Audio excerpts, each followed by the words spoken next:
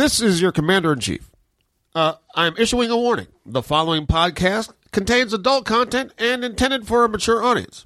Listener discretion is advised. Enjoy.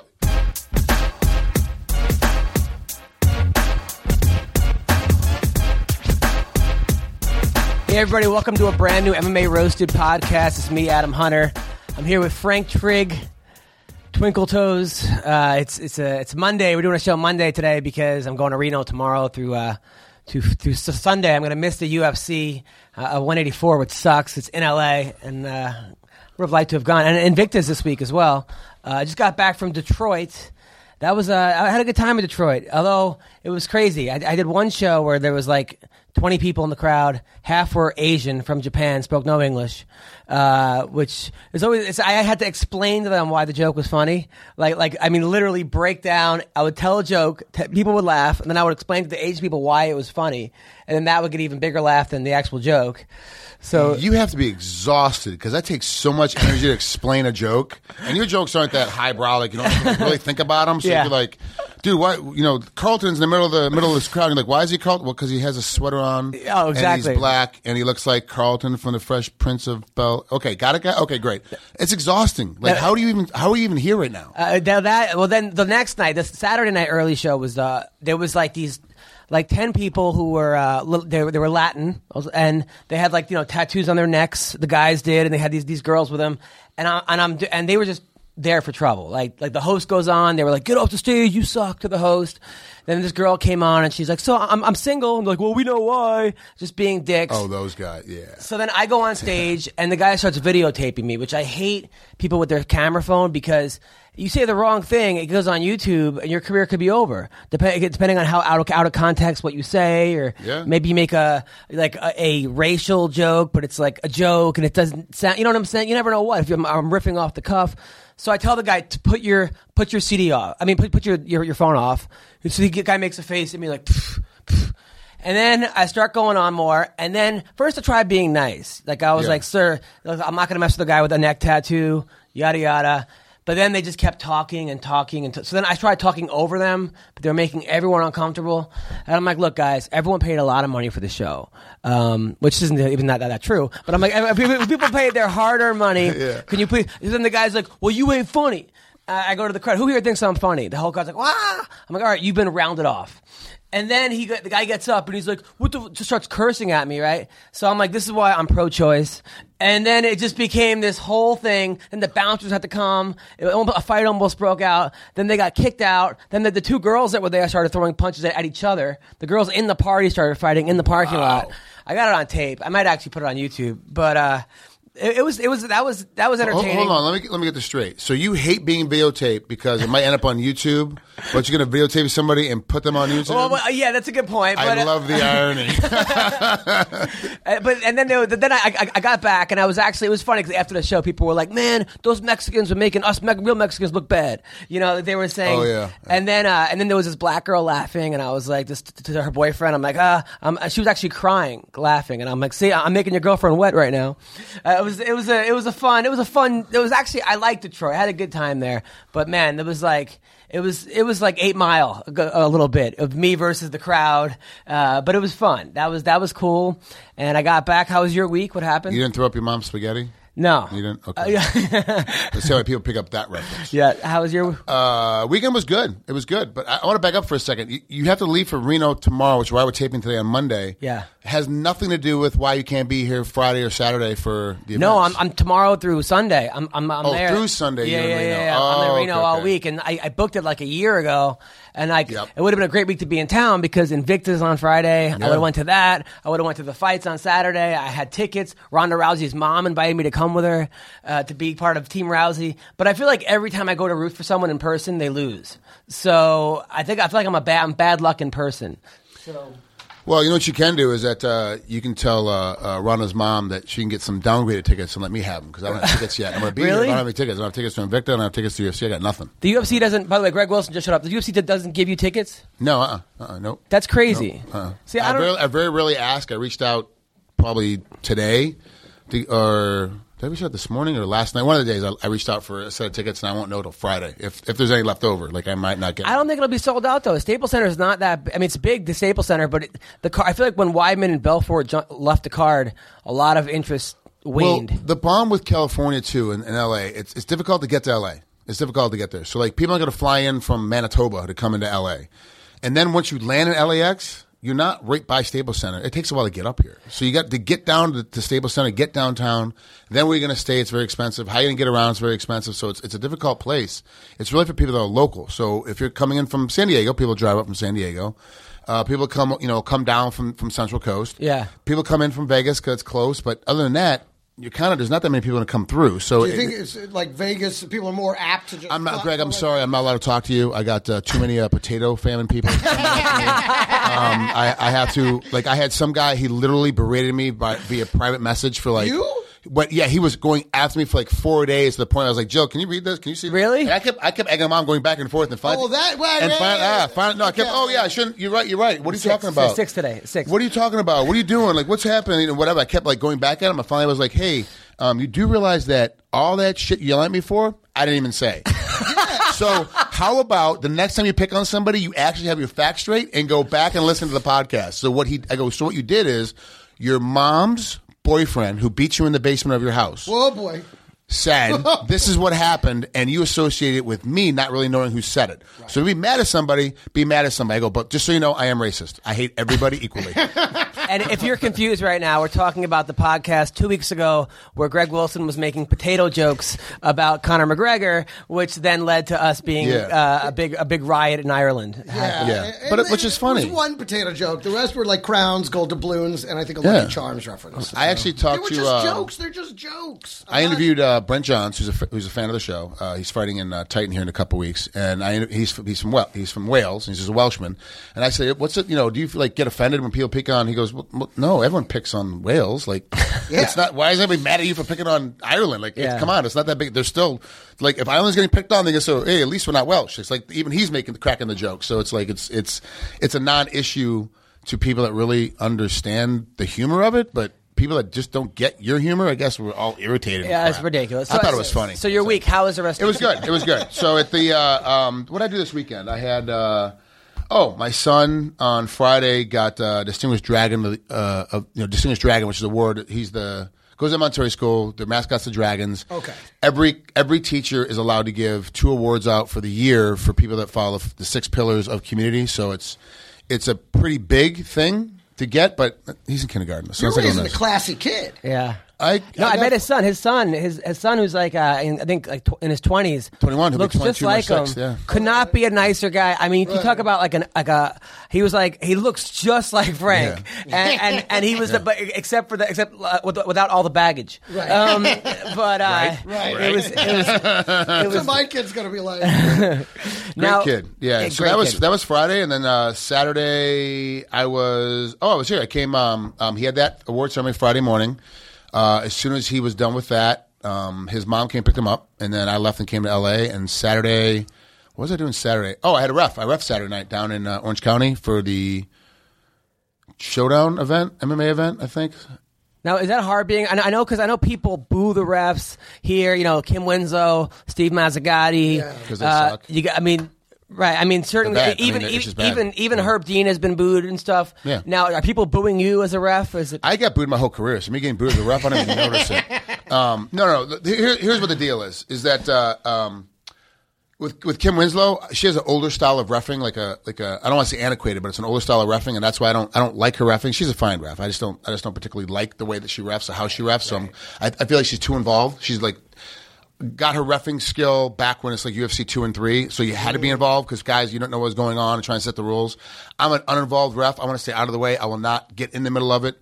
I say start, stop, and time is the only thing I really say unless I have to give a warning, like get your hand on the fence, stop touching the pants. Go ahead, Greg. Well, I was going to say, now that you're on that side of it, because Joe Rogan talks a lot about not wanting to have the fingers exposed in the gloves, and you are a fighter now going to the ref side. I mean, to me, when I watch it, it seems like you have to, because of the grappling that goes on, you have to have your fingers available. Yeah, absolutely. Yeah, and so it seems like to me that argument is kind of a moot point. This is nothing against Joe. Joe is, like I said, all of us. I've said this before. I've seen a lot of interviews. All of us strive. Anybody that's a commentator in the sport strives to be Joe Rogan. We want to be a guy that has a hugely successful show on television. Can be hugely successful at commentating, own a mansion, live, have the, be able to go kill bears and eat them from head to toe. Like, I don't want to have. We all want to. We all want to be able to do that. I don't want to do that. Neither do I. Not really. But we all want to do that. But unfortunately that's the difference, and that's why, I'm different at how I commentate because I've actually been in there getting hit with guys that have fingers in there. It's not the fingers. It's the rules of how we apply them. You have to warn the fighters, and we do it before our pre-fight explanation of how the rules are going to be handled, especially here for Camo in California, which is the amateur association that runs all the amateur events in California. You have to be under Camo. We tell them, look, if you want to judge distance with a straight arm like John Jones does, then you have to put your fingers to the ceiling. They have to be up in the ceiling. I'm giving you your hard warning right now in pre-fight. In advance. If there's not going to be a stop and a finger wag. Hey, don't do that again. Mm-hmm. If you reach out with an open hand towards the guy's face and you poke him in the eye, 100%, it's a point off right away. I'm telling you right now what I'm doing. When I was in high school, my little brother played baseball, right? And, hold on, you have siblings? Yeah, I have a younger brother and an older I've known you like a decade. And an older sister. Yeah. So my little brother was she hot? She's 40 now, but back in the day, hey, listen here, douche, I'm 40. She's not going home with you and your wife, okay, or you and your girlfriend. I'm not married. You and your girlfriend. Done with that. He's done with that. It's all 3 sets of pancakes. Waffles, damn it, waffles. So my little brother would play Little League, and the ref, like the umpire, wouldn't show up sometimes. So I would bring my umpire gear, right? Yeah. And then I would jump in as if I was the real ump, and I would cheat so hard. Like he would be up, I'd be like ball. I was like basically like Naked Gun. Like, it was so obvious. Like I was like the worst, and the kids would look at me and like give me the thumbs up. Like I was like the worst. I almost caused a brawl one time because parents were yelling. Parents take it very seriously. And I was totally not taking. I wasn't even hired there. I was just showing up. Showing up and interfering with the game. Just a fucking. That's like your tweets from last fight. My text from last fight. You just like to agitate. You're an agitator. That was Evan's idea. Hey, listen, I think it's brilliant. It cracks me up. It cracks me the fuck up. But the funniest part is when people think it's really those guys saying it. No, the best. That's the best. That's the funniest. Honestly, I'll go on Facebook afterwards, and people will be like, "I can't believe Tim Kennedy said that," and they'll be like, "How the fuck did Brian Williams get on this?" Exactly. What are you talking about? That it couldn't possibly. Why is Pat Sajak and Vanna White even chiming in? Like, what is it? Like, seriously? Like, come on, Ross guys. Perot knows MMA. That is absolutely some of your best work. I start crying. I literally check Facebook every hour just to see more people chime in, and then there's always that one guy going, "It's not real. Right. I'm telling you guys, it's not real." Do you have to spend a lot of time prepping that? A lot. Like, and it has to be done by 6 a.m. night of the fight, and it's hard sometimes when I have like 2 shows that night, right? And then I have to go literally run from my shows to back there, and then during the week I'll kind of gather like like if something happens with Kanye or something happens with this guy or that guy, they'll come in. But it also like the hard part is when like it's one thing if it's like Roy Nelson fighting this guy, or even like a Josh Koscheck or someone. But when you get to guys from Brazil, where you don't know anything about them, the 2 Brazilian guys, that's when it gets to be like, oh God. I mean, sometimes it's brutal. And I know when I read it and if it makes me laugh, I know it's good because I wrote it and I'm still laughing. Yeah. Oh, yeah. That's when I know it's actually good. Apparently, I just laugh at everything I say. I have no gauge. I've been told many times this week that I just laugh at whatever I say. What can I say? I make myself laugh. You make me laugh. The reason why I was asking that is because I was talking about the rest of my weekend, and like all day Sunday afternoon, I went and did. We were supposed to go on a long bike ride. Like a 50 mile or 55 miler yesterday, but it rained, so we're not going to ride in the rain, and I don't have that kind of skill, to be honest with you. So it's not safe. It's as safe as not riding in the rain. It's not riding I'm worried about. It's the other people I'm worried about. It's the we're on the bike path, so there's no cars or anything, but it's just wet and it's cold and it's sore, and I'm already old and I've already got arthritis. I'm going to need the rest of it. But I did like 8 interviews for MMA Oddsbreaker Sunday after. And I realized that, wow, I spend, it might be a 15-minute interview, but I spend probably 40, 45 minutes of research before I get this guy on. So I'm doing 8 interviews. It was literally a week's worth of interviews, research, trying to get the stuff together. Well, it's just, because otherwise you're asking the same question that everyone else is asking, and it's like, how's your training camp? How's this? Why'd you get into fighting? And it's also like me doing, as a comedian, I mean, I do it on radio, and I don't know, 9 million times. And people go, they go, oh, what was Last Comic Standing like? Or, or what was it like being on The Tonight Show? And it's the same 3 questions, and it's just like, I'd rather, like when I asked, I think TJ Grant was fighting, he fought somebody, and the guy had like a herpes on his lip. And I asked him about that. And he goes, nobody has ever asked me that fucking question. Like, to me, I was so proud. Get herpes from the fight? Yeah, I was so proud of researching the fact that this guy had a herpes. You exchange a lot of fluids. Yeah, you'll definitely get herpes. You can get it. If that store popped open, he'd get it for sure. By the way, your CM Punk call out is making a lot of people. Now, are you officially calling out CM Punk? Yeah, I'll fight him in a minute. Come on, he's 0-0. He's old. He's broken. He's decrepit. I'll fight him in a second. How long? Shelby, actually, be Joe Silva to call me because I'm fat. So it'd be like the light guys get Sean Shelby. The fat guys get Joe Silva. So Joe knows my number. He can call me. I'd definitely fight CM Punk without a problem. Yeah. How long do you think that fight would last, for real? We probably got the first round because you want to toy them a little bit and make it look good and make sure everyone has it. Gets their popcorn and gets their money's worth, and then I'll put an elbow to the top of his forehead and take his arm home with me. I mean, you wouldn't just take him down and finish it. Even if he's messing around with no, I'm gonna talk a lot of crap right now, but let's be the rally of it is no. When I walk out there, I'm gonna throw a bomb. I'm gonna take him down to the ground, past his guard, and put a forearm in his face and keep stomping on him until he quits, and we go as quick as possible. Yeah, because it's all about making as much money as possible per minute. That's what it is. Right. You have a set amount of money you're gonna make for the fight. If you win, some amount of money you make for the fight if you lose. So the assumption is I'm going to win. I want to make all that money in less than 3 minutes. Right. Then I made a lot of money per minute. They're going to tell my mom, look what I make per minute. Wow, more than a doctor I should have been. But I mean, you're like a chiropractor. But you'd be a huge. I mean, look. I mean, what you're 40-something years old, right? 42. I'll be 42. Yeah. But you're a huge name. Mm-hmm. So CM Punk, Frank Trigg, people would know Frank Trigg. They might actually. I don't think any commission would license it because he's 0-0 and I've got over 30 professional fights. I don't think they. Even though you're 42. I don't think they let it. How old is CM? He's old too. I think right? he's like 38 or something, probably. Yeah, so he's over 30. Over 35 is the cut. At 35, you start doing more tests, and then at 40, you get more tests, like for the commissions. So I think like I'll have 3 or 4 more tests than he does, but I mean I think he's still in that upper level where they might not sanction it. Now, what do you think of this? So last week after we left, they had that big meeting at the UFC where they announced that now steroids are going to be a 4-year ban if you get caught with PEDs. Maybe it's a maybe. It's not a definite 4-year. They're going to follow whatever WADA puts down. WADA's trying to make a decision whether they want to do 2-year or 4-year, and whatever they put down, they're going to follow, and they're going to ask the commissions to follow the same protocol. The UFC has a huge stick. They wield a lot of power when they come into commissions because they bring a lot of money. If they come in, and that's always been the argument of going into New York. If we come to Madison Square Garden, we're bringing in, $10 million plus in new revenue for that weekend that we're there. Like we bring your economy $10 million you weren't going to have. We go there twice a year. That's $20 million more just for New York City, not for the state of New York. Just for New York City, we're doing that in. So that's a lot of money. So they wield the big sticks. They go to the commission and go, look, we want you to follow the WADA protocol. We want you to follow whatever they state. If WADA says 4 years, it's 4 years. They say it's 2 years, it's 2 years. So they're trying to get everything established, and that's why they said. Have you ever got caught with steroids?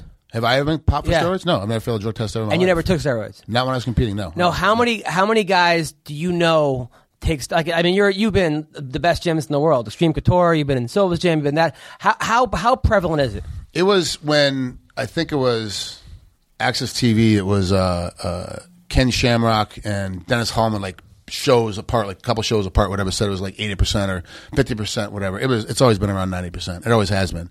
And now people are starting to realize it is, because all of a sudden you have, and we're talking about, people look at it differently. You look at PEDs, which are your steroids, and then you look at, recreational drugs, which all are illegal, underneath and PEDs. awesome. Yeah, let's be honest. We talked the last time I was on 2 weeks ago, we talked about, everyone, doing, you win a fight, you do a bunch of coke and a bunch of Molly. I mean, that's just what it is. So there's this thing of if you're doing drugs at all and you're a professional athlete, you are illegal. So like you get guys like John Jones got caught for coke, and then it wasn't. So, and understand, if you get caught, that's not the first time you're doing it. Yeah, of course. Don't think so. Now you got Anderson Silva.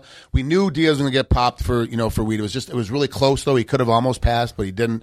That's the reality of it. Yeah. You're starting to get these guys are starting to get popped. That you're like, oh wow, like it's consistently now. And now all of a sudden Anderson Silva pops and fails. You're like, whoa, hold on a second. Yeah, that's a hero. This is a guy that is a icon. This is a guy that for like 3 different types of stuff too. And he's getting blown out of the water. I'm sorry, Anderson. I know that you still have your ability to go in front of the commission and try to appeal it, but unless you can find something wrong with how they took the procedure, right? They didn't follow you right. They didn't watch you pee in the cup. They didn't whatever it is. If there's something wrong with the procedure, is the only way he's getting off this thing. Mm-hmm. He's gonna get fined. He's gonna get whatever it is, the suspension, whatever it is. Yeah. Two sides of me are saying two different things. One is saying that they're holding off to July to start this whole mess because they're waiting on Anderson to get his thing finished up and not have his suspension be a little bit less. But the other side of me is saying it's taking so long to get all the commissions on board with how the water standard, to find all the testing warehouses, because UFC knows where they're going. Even we may not know, but they know where they're going. So they're looking for the closest place to the venue to get stuff submitted for testing. Plus, all the fighters in the 7 different, in the 3 different continents to make sure that close to them, they get the right lab for analysis. That now with a guy like Anderson failing, you're going, well, anybody is up. I interviewed Johnny Hendricks this morning, and I said, look, Johnny, I've known you since you were 12. Like I've known you forever. Yeah, I've known him forever. I'm telling you, you're suspect to me now because if Anderson Silva can fail. It's like if you popped hot, like my belief in the. But do you think it might be this out. Brazilian pride where he didn't want to go out a loser, so he kind of went out not a loser, but off a loss. Yeah. Losing twice to Weidman. He's like, I can't lose this next one. I am a hero. There's all this expectations. I have to make sure I'm going to win. And but now I'm sure there is part of that, and that's what Johnny said too. Johnny was like, hey, I hope that's what happened. He just wanted to come back fast, and that's what happened. But I don't know. Like my assumption always is, if you failed once, you've gotten away with it a bunch of times before that. Now okay, that makes total sense. Now you being part of the 10% of people that never took steroids, but now if I'm part of the 10% of people that's not doing stuff, and you're in the gym with people like guys you're training with, are taking stuff, right? Yeah. I mean, how much did that affect you? Well, remember, I wrestled internationally. We were still trying to beat the Russians when the wall was still up. Like that's when I first started getting really hot in the wrestling. Was in 90, 91, 92 is like, that's when the Russians the wall was just starting to come down and we were just starting to get stuff put together and like we really were battling them. My whole career I remember all the old posters was Kenny Money and John Smith. The eagle taking the heart out of the bear was the big thing. It was the Russian bear versus the American eagle, and that was our process. We'd go overseas and we'd battle these guys, and they were on government-funded steroid projects. Yeah. So you're battling against these guys who are getting funded by their governments, and we were getting tested, and we weren't getting. The only thing the government was funding was the tests to find out if we were using or not. Yeah. Have you guys ever seen the footage of East German female swimmers? Yeah. Now there's 2 of them are men now. They took so many steroids. They took so many steroids because the footage is hilarious. No way. Yeah. Because it's these little girls getting ready to swim, and then these giant gorilla hybrid females just like hulking their way into the water. God. Go back. There must be some footage on YouTube. Look up East German swimmers from like 1985. I don't find that hot. There's wasn't hot. To me, there's like nothing to do with looks. It's all about government pride. But I'm saying, as far as the girls go, you ever meet a girl who's like super hot, then she gets into fitness, and then she's getting more in shape, and then her jaw, and then you're just like, dude, what happened there? A lot of my friends are girls are current IBF pros or whatever, IFFB, whatever the hell it is, pros, current pros or just retired. And when they're in shape and they're competing that day, you're like, wow, that is some work to get in that shape. That is some dedication. That is some diet. Man, you look great. God, you look good. Then you wait about 72 hours after they're done competing. You're like, whoa. Really? What? Yeah, dude, it's an immediate blow up. Like immediate blow up. A lot of them, when they get that shape, they grow beards or they have hair in their tits. And they have thumbs in their pants. And I remember the first time I ever got a hair in my mouth from a nipple. It was weird.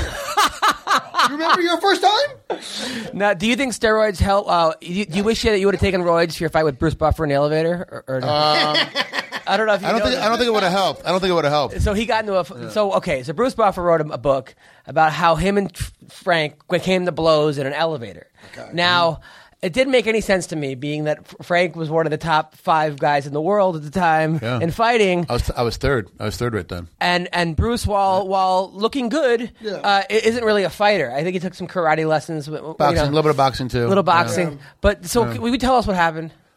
I mean, here's the reality of the whole story. I don't know if you've ever been in an elevator before, but there's maybe once. There's Dana White. Tom at the time was his bodyguard, and he's got a different bodyguard now. But Tom used to be a sheriff in Vegas. He retired from being a sheriff and became Dana's right hand guy. Incredibly smart and not a bad gig. Quick on the fucking draw too. That man. Yeah.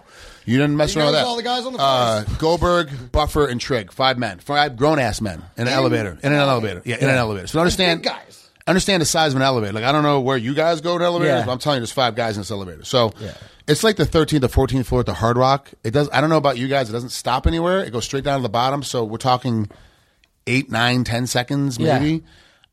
I'm talking to Dana. I'm not with the UFC at this point. I'm trying to get back in with the UFC. Dana is up for a conversation about me coming back. I'm like trying to figure out, do you want me, because he doesn't like my management team at the time. Like, hey, do you want me to do it directly? I'll do it with you directly and get it out of the way. Do you want my management team to contact you and I'll stay in the loop to make things, be easier? Like, how do you want it to do?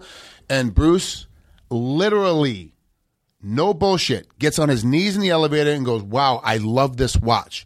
And he grabs Dana's wrist and he starts looking at his watch from his knees. Like, he's on his knees in the elevator. Oh, my God, I love this watch. And he holds Dana's hand and stands up. He's got, he's like got a hand on his, like he's handshaking with one hand and grabs with the other. So you can look at this watch. Now, watches, I get it because I'm a watch guy too. Dana had an incredible fucking watch on. It was a great watch. So he stands up and now he's having this conversation right in the middle of me trying to figure out a way to come back to the UFC, which I am desperately trying to do. Right.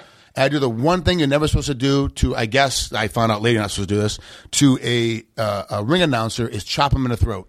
And I fucking chopped him as hard as I could right in the throat. Really? I'm like, bang, I'm having a conversation here. Wait 10 seconds. Well, and so he's like, whoa, you can't chop a man in the throat. Use his voice for That's so you like karate chopped him in the throat? No. Okay. Oh, up. So you went from your... No, I went from my left. Use my left hand. Yeah. From my left hip up into his throat. Okay. Like The Departed.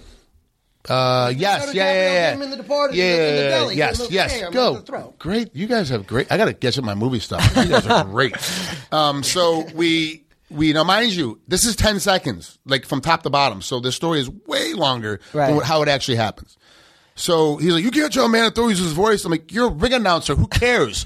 And I go back and I start talking to Dana again. Dana now wants to get out of the way. And Tom, kind of angles Dana into the corner. So, because Bruce now, you can tell he's starting to get amped up and red in the face because now I'm embarrassing him in front of Goldberg, Dana, his boss, Dana's bodyguard. Was Goldberg announcing what was happening? I wish that was great. Okay, so he's feeling disrespected as he should at this point because he's feeling like he's in the right. I'm feeling like I'm in the right.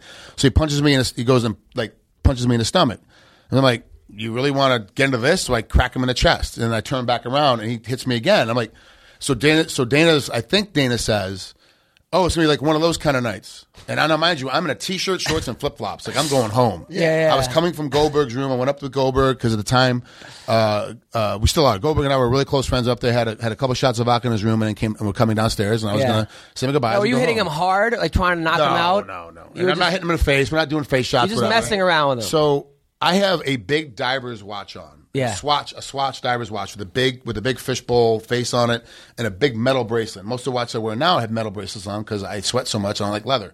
So I'm always wearing this metal bracelet. Well, he's right-handed. I'm left-handed. So as he's punching me with the right, I'm punching him with my left. It's like maybe 4 punches thrown total. But he starts to throw. I'm like, well, this is just dumb. So I'm going to stop him from punching. So I go to catch his hand. As he punches me, he slides down my metal bracelet and tears his thumb open. Yeah. Oh. So he has this. He'll tell you, I have a $400 silk shirt on. That's his thing. And so he tore the thumb flap back on his thumb, and he has to go get stitches done. So now, mind you, we get down, and he walks out, and he says something like, I'm tougher than Matt Hughes, right? I hit you harder than Matt Hughes, or something like that. Was he joking? It was like he was being serious. Like it's something weird like that. So then he goes in and we part ways, whatever. And God bless him because he goes. And I saw the photo, so I know this is 100% true. He goes and gets the stitches in his thumb, wraps it up, comes back and goes out that night. So he goes to the hospital, comes back out, and he's out running around with some of the some best looking model guys and girls that I've seen in a while in Vegas at the time. Yeah. He was like running around with all of them. And then like years later, the book comes out where he jumps on me and puts a rear naked choke on, and I'm like, guys, we're in 5 grown ass men in an elevator. How are you jumping on my back?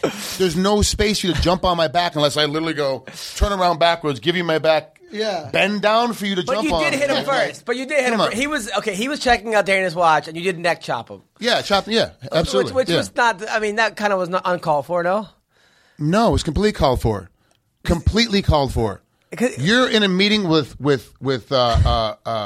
George Greenberg at Fox. You're in a meeting with George Greenberg. You're literally in an elevator with George Greenberg, and he's about to give you a double pay raise for what you're doing now, give you more work, and double the money for the next stuff you're going to do. And you're in the middle of, yes, my guy will call you, blah, blah, blah, we'll get this whole thing done. And I jump in the middle of it and start a new conversation with him and stop your conversation right in the middle of you getting off your dad's couch.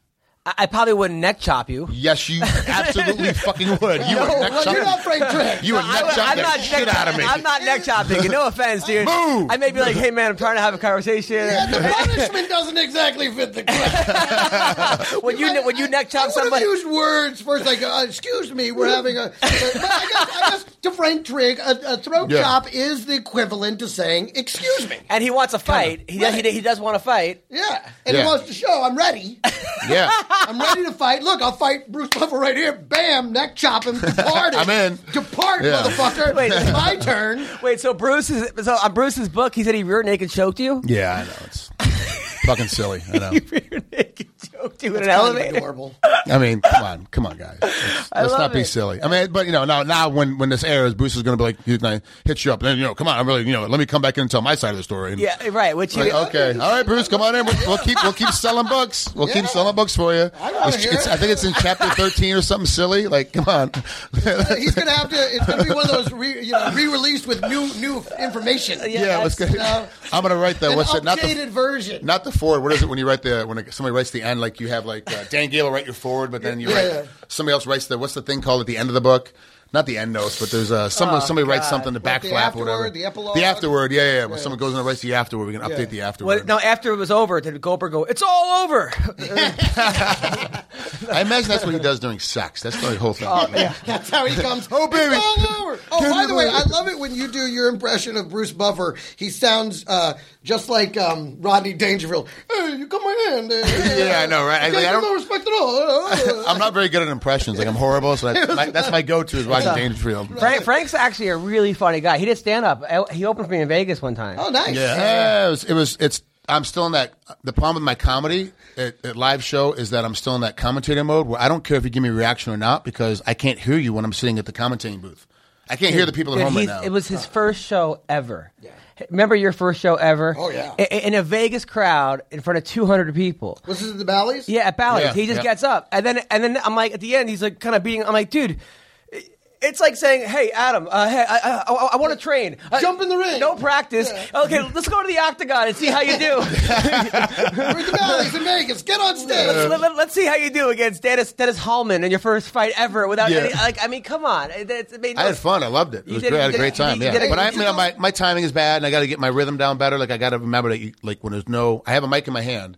But I'm not calling a fight. It was your first show ever. You had never done an open mic. Never done it. It was your first show. I mean, you did amazing. Actually, I teach stand-up workshops. If you ever want to, oh, you do? Yeah, if you free ever for free. Workshop, Good. Yeah, for free. Perfect. Yeah, perfect. Good. That would be amazing. If it's for free, it's for me. All right, so we're going to call Sara McMann right now. Sarah's coming off a tough loss to Misha Tate. Yeah, heck of a fight though. Yeah. Fight. I think she should have won. She should have won. Yeah. She had that fight. Misha trains, in my camp at Couture's in Vegas, and I thought Sarah was going to win.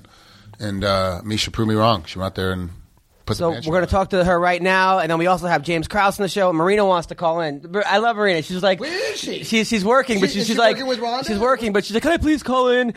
She misses the. And how am I going to say? I'm not going to say no. Of course. She's scared of me. She don't want to come in because she knows I'm going to be in studio. She has this thing for me now. She does. I was going to say, I think you secretly. She likes bald guys with beards. Fighters. I swear to God, that's actually. You got a tugboat, and you are in, my man. So we're going to talk about UFC Fight Night that happened last night, as well as we're going to talk about UFC 184, give our predictions. We're going to talk about Mayweather Pacquiao, UFC 187. We got a lot of shit to cover. First, we're going to call Sara McMann. Thank you, Evan the Beard, and stick with us. So we have the beautiful, talented, strong, amazing fighter Sara McMann is on the line.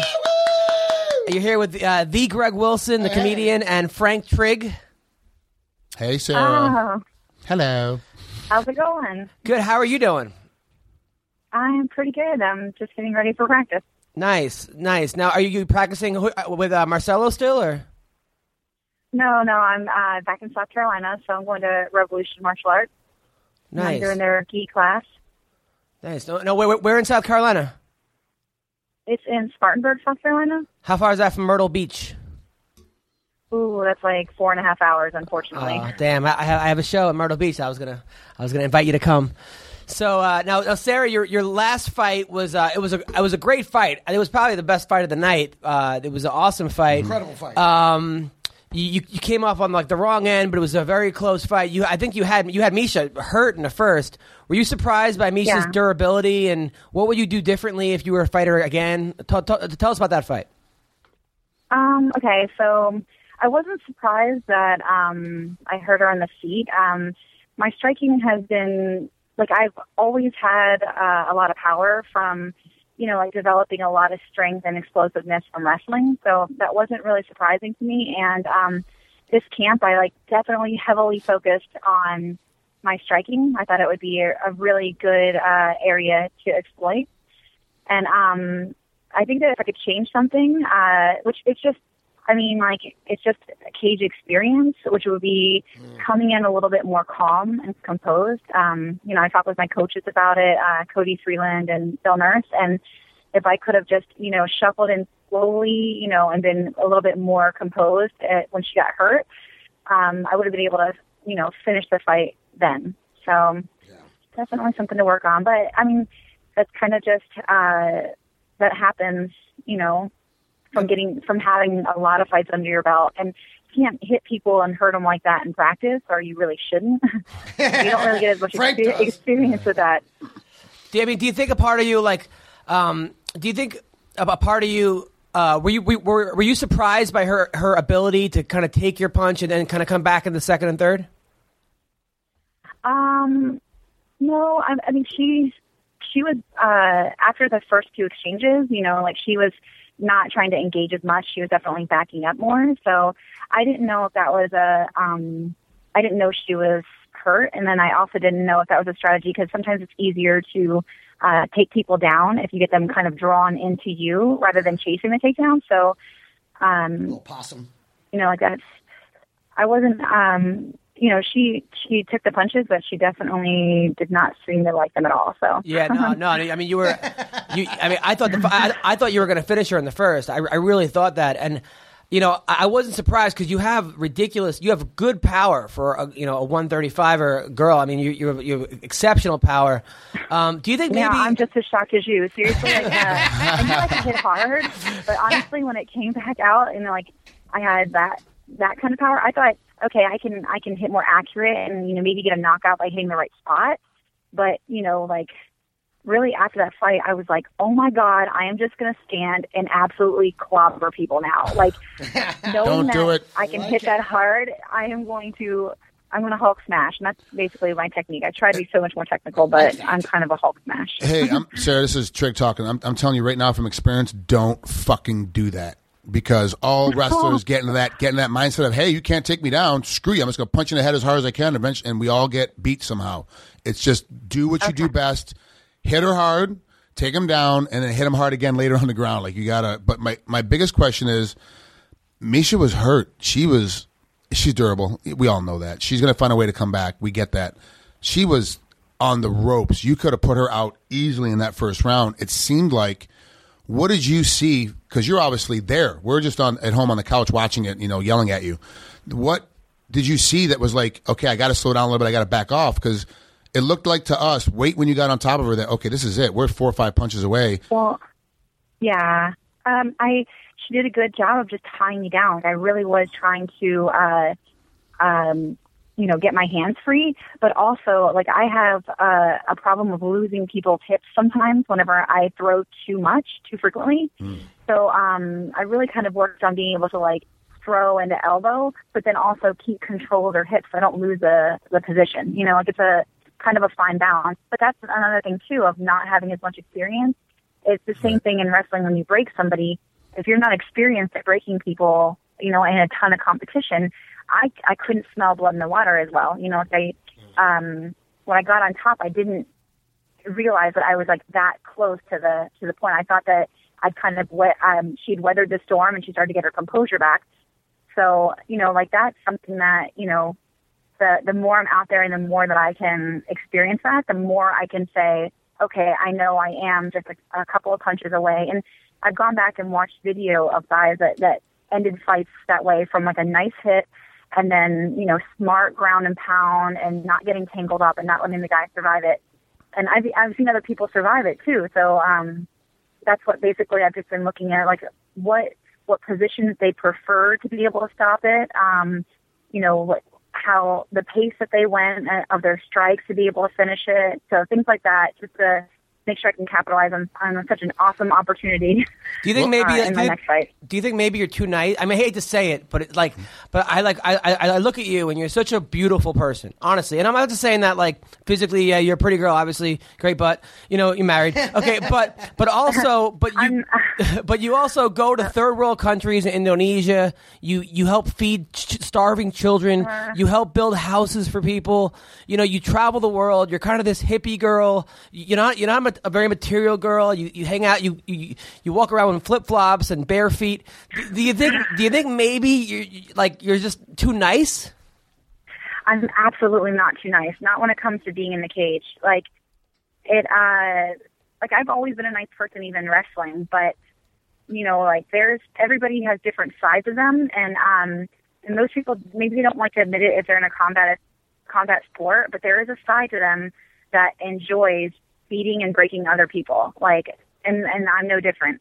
So I can kind of separate that as two different aspects of my personality, but make no mistake at all. When I'm in there and I make those connections and hit people, and whenever, you know, like I work and get a submission and I'm completely controlling someone's body and they give up, that is a great feeling to me. So, and you have to be a certain kind of person to enjoy that. So I have a very mean, ruthless side too. So, all right. And anybody who's ever, you know, crossed me or threatened, you know, my daughter's safety, they see that side and they definitely do not like it. So. And I remember last time you were on the show, I asked, because I know that your husband was a wrestler, he's a wrestling coach, and I asked you if sometimes you have a tough time determining who gets top and bottom during sex because you don't like to be on your back, and then your husband hit me up on Twitter and he said that he was on top. Is that true? Well, I'm not with him anymore. Oh, sorry. Yeah. Oh, sorry. Really? You guys are? Okay. I'm sorry. I had no idea. No, I didn't. I keep things private, so I'm not really. When people don't know, I'm sorry. Like, how could you not know? I gotta jump in. Are you dating anybody right now? Are you seeing anybody? Do I have a shot again? Am I what? Are you dating anybody? Are you seeing anybody? Do we have a shot? No. I'm not seeing anybody. I'm just trying to sneak myself back in. That's all I want to do. Just want to be by Sara McMann again. That's all I'm trying to do. Really? Have you ever hit on her back in the day? No, I never. The thing with Sara is like it's funny because when we would tour together and train together sometimes and be around each other, I never would hit on her because I had so much respect for how she trained. She's one of the first real women that I met that trained just as hard as the men and wasn't in it just because she was kind of good at something in her little small town. She really wanted to be the best, and it showed. If you go and look at her storied career, so I never hit on her. It's like she's one of those girls. I just stayed away. Actually, like in most of the gyms I go to, that's the case too. Like I won't find out until like way later that like you know, somebody liked me, but they would never ever come on to me while I was practicing. And you know, like they probably would have. They can tell that they would have gotten like a very dirty look, or you know, because I'm there to train, so I'm not there. Yeah, you have can to tell wait. the people that are in there to find a boyfriend, and the people who are there to be serious. So. It's tough to find the right time to hit on a girl like Sara. I mean, to be honest, and it's got to be lonely for her. I mean, I know it sounds, but it's got to be lonely because you're around guys all the time. You're like, wow, I'd like to be hit on. Like people like being hit on. People like realizing they're attractive. I don't think Sara. No. I get a lot of enjoyment of like I'm almost like taken in as like one of the guys. So like I get like a lot more out of like becoming friends and joking around. But truthfully, it's almost like a weeding itself out process because only guys who are like pretty assertive, pretty bold, you know, like kind of like stronger type of personality will be like, well, you know, I don't care. I'm going to hit on her. And that's typically the type of guy that I would go for anyways, not like a guy who's too scared to go for it, you know. So like Sarah, if we hook up, would you wear your medal? Like if we ever had like hooked up like during like, you know? Oh my God! No, that would probably be a little too weird. All right, okay. I'm just saying. How awesome would that be? She's a silver medalist in the Olympics. That'd be amazing. Tell me, you would be on top, and it's just like dangling in your face. Oh, that would be amazing. Championship in your face. I'd be into it. That'd be the closest I ever came to. I don't think, Sarah. I don't think the closest you ever came. Closest I ever came. That's I'm sorry, Sarah. We took us the wrong path, but it's just. That's okay. I'm on purpose. Well, because you guys don't. Well, the last I was on the podcast 2 weeks ago, and this is the thing I have about women's MMA. I don't like it because it's still in that fetish stage where a lot of guys watch it because two hot chicks beating up on each other. But not just because it's two hot chicks beating up. It's just an added component. Yeah, I disagree. I just, you know what it is for me personally though, Frank. I coach wrestling. I coach girls wrestling. I coach guys wrestling. To me, I don't look at it as that at all. I think it's funny. You're the coach. I also think but you know, I'm talking about even watching women's MMA. It's funny to make a joke when a girl like Felice Herrig is fighting a Paige Van Zandt of these chicks are hot or blah blah blah blah, or like the loser's going to be the guy sitting in front of me. I mean, there's a lot of jokes. There's a lot of jokes to be made. You know. However, when it comes down to it, I think that you're overestimating the amount of guys that are really getting off to women's MMA. I do, right, Sarah? Well, you know, I don't view it any different. Like, I'm around girls, and I hear how they talk about the guys, and guys are out there just wearing these tight little spandex shorts, and, you know, girls can be just as crude as the guys. So, and it is a sport that's showing the skin, and, you know, the weigh-in, like, you're taking your clothes off. It's almost like a little striptease. Like, so, I mean... So you've seen the promotion for the men's swimsuit edition. So Sarah, you've seen the swimsuit, the Sports Illustrated swimsuit edition for men then that they're promoting right now, right? No, but so you've seen the fact that awesome. They could have peaceful little songs. So you've seen the 15,000 posts of Sarah flexing when she makes weight of her abs that's been photoshopped and rephotoshopped. But I have the exact same pose. And she's wearing boy shorts. I have bikini bottoms on, and not one person has photoshopped that to anything else. You were naked. You were naked in Playgirl. Okay. And all they did in Photoshop that one is Photoshop my dick out of it. So really, like, what do you? So you're talking about it not being a fetish. You're crazy. You're nuts. There's always in everything. There's always going to be creeps in anything. There are creeps that people that there are guys who go.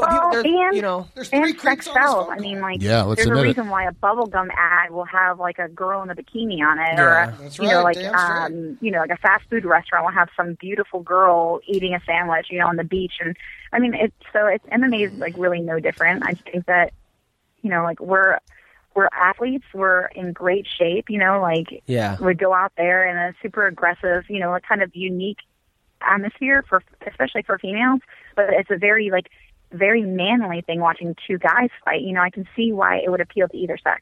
How are you doing with your daughter in all this? Like explaining it to her, because I know it's got to be tough because she's at that age now where she knows what mommy does. She sees what mommy, you know, I want to be like mommy, you know, but then she has to see mommy's opponents. You're totally different than the other group, you know. So how is it teaching her? Like, this is what I do. Well, actually, I use things for learning lessons. Like, I came home, and she's like, Mom, why did you only win one round instead of winning 2 rounds? You know, I was like, I just tried the best that I could. And I said, remember when I talked about, you know, because she's ultra competitive. So I was like, you can't win everything. You just do the best that you can, you know? And then another time, like, her little friend was like, oh, you did great in your fight. And my daughter turns around and she's like, you did great in the first part of your fight. Did she ask you why you stepped over the wizard in the 3rd round? No. No, she didn't. Why did you do that? Honestly. To get to that point. But why? He hates losing, and she hates me losing. But why did you? I mean, honestly, Sarah, I have to ask you this, because I mean, you're a girl who's a silver medalist in wrestling, the highest level. You've accomplished more than 99.9 billion people times a billion in wrestling. Misha had a whizzer. But you stepped over the back, which is like wrestling 101. What were you thinking? Was that No. If you watch some wrestlers, you can see that if they are tipped to the balance point, which if the cage wasn't in the way, if I could have thrown a cross-body leg in and drove in with my hips better, I would have taken her back. So yeah, it was definitely an error on my part because her hips were higher than my hips. But if I'd been able to secure it, it would have been brilliant. Okay. You're right. And I'm not used to the cage being in the way. And truthfully, when I did that throw, I honestly expected just to bump her hips and her to square up with me and us to stay on our feet. I didn't usually when you come in for a hip toss against somebody who has a wrestling background, as you're coming in with your hips, they're already moving their hips off of it. I really expected to bump it. So I was kind of caught off guard that I was able to. And I thought, well, when we land, if I can step over and secure either mount or take her back, but I didn't have the right hip pressure and they weren't high enough. So gotcha. Okay, that makes sense. Cause I was okay. All right, that makes total. I like it, Sarah. And it was taking a risk. It really was. Like I kind of maybe just got a little too greedy with the position. Okay. Listen. All right. Okay. Listen. You're gonna come back. I know you will. You're a champ. It wasn't like you got hurt in the fight. No. I came out pretty. I had a little knot on my forehead and a little shiner. I get a shiner in every single fight. I can get punched one time and I'll come out with a shiner. Yeah, it's crazy. But you didn't get hurt. So I mean, even in the Ronda fight where you got that knee to the rib cage, it wasn't like you inflicted any kind of brain damage or you just got the wind knocked out of you. This one you just got dominated. Yeah. So you're losing, but you're not getting hurt. So yeah, and wrestlers are able to control people's body well enough. I think a lot of times to not get too injured. But like Frank said, and I'm telling you, I'm going to take your advice. Is that if we don't start to just stand up and strike with people, we can control a lot of that to protect ourselves. And I think it increases the longevity of it. So maybe I won't get in there and trade with people, but I am going to hurt them. I'm going to get a knockout. Here's the other thing too, Sarah. For me, listening to what you've said and watching the fight a couple different times, knowing now that you have the striking ability that you do on your feet, you don't have to worry about holding their hips anymore. You can punch the crap out of them on the ground. If they get away, so be it. They can't take you down, and you can hit them again. Yeah. And then you can take them down when you want to. So if you get that first takedown, in my opinion, you'll talk to Phil, you'll talk to Marcelo, you'll talk to everybody else, and you'll kind of formulate. In my opinion, be conservative. The first takedown, like the first striking sequence to takedown, and once you take them down, you're like, oh, that was easy. Now I can do this to this girl all day long. I'm going to punch the crap out of her. She gets away. So what? I'll take her down again. And trust me, you keep taking somebody down 2-3 times in a round, they're going to quit come the second round because they're exhausted and trying to keep you off them. And then you'll be able to knock them out way easier in the end. You'd be surprised. My submission game was really, really good long before anybody ever saw it because I was wasting guys and getting them so tired they would quit. I wasn't hitting them hard enough to knock them out. I don't have that kind of power, not like the power that you have. I was hitting guys and they were just like, I'm tired of getting hit. I'm tired of being taken down. And they were just quitting. They were just physically fatigued. Now you can hit somebody hard. They'll come up and make a mistake and try to lunge in. They'll run right into your hand and fall down face first. And that will be beautiful. Yeah. So who do you want to I'm actually I've worked on a lot on being able to strike while backing up. That's like a very good survival thing in rooms with boys who are pretty fast. So who do you want to fight next, Sarah? Oh crap! I didn't even think about that. I know that Alexis Davis has Sarah Kaufman, but she's like one of the top 5 girls. So I'd love to fight her. I think that would be a super exciting fight because she's a brawler. But I always just want top 10 girls. I know that's like super greedy of me because there's only so many of them, and they have to kind of fight other girls too. But I don't know. I'm one of the older girls in the division, so I think I should get a little bit of leeway like that. They've got probably longer careers, so they can wait and fight each other later. Nice. So, and now that you're a single MILF on the prowl, are you looking for? I'm not on the prowl. Not on the prowl. I pretty much just do what I love to do, and I'll be taking care of my daughter, and then. Are you coming to LA this week? Things happen if they happen. Am I what? Are you coming to LA this week for the fights? No, I'm actually not gonna.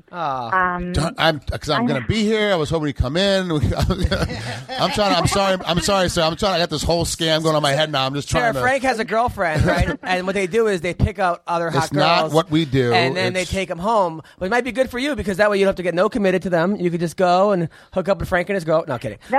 Yeah, I just got out of an 8.5-year relationship. Not really super interested in jumping back into I am anything the serious. perfect. I would rather just have fun. Yep, I am the perfect rebound. I am the perfect non-fun rebound guy. Perfect. I would say every Rebound, woman I number one in the slept world. Every woman that ever slept with me did it out of revenge. Women don't choose me. You want to piss off your ex-husband? You sleep with the Greg Frank's like, Wilson. let me be that guy.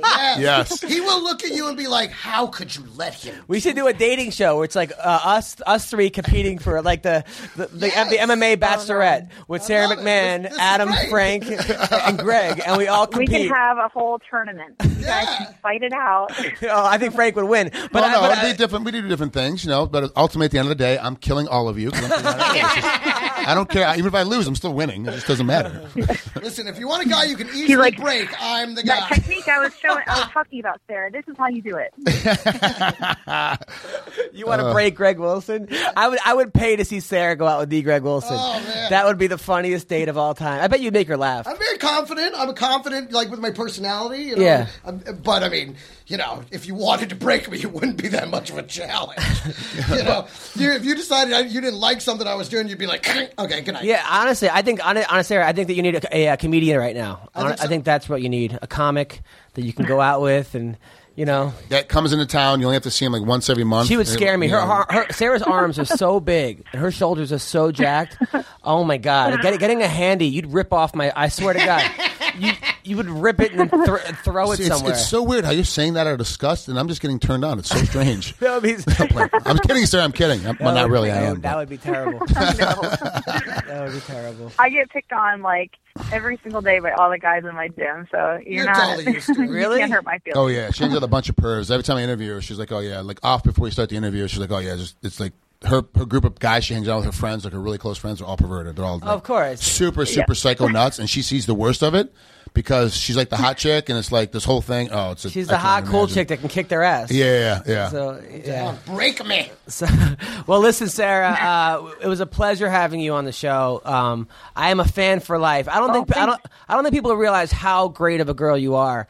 And I mean, honestly, she goes to Indonesia and builds homes for homeless people. Listen, dating me would be charity. I think we all agree there. You're such a good person, and you're a winner at life. I mean, so. But before we let her go, though, I need to apologize for two things to Sarah. One, I'm apologize right now for when this podcast airs, you're gonna get hit up all the time. And I apologize for making that happen. And two, I'm gonna apologize for any drunk texting that I do with you anytime between now and the next year and a half. So just apologize now.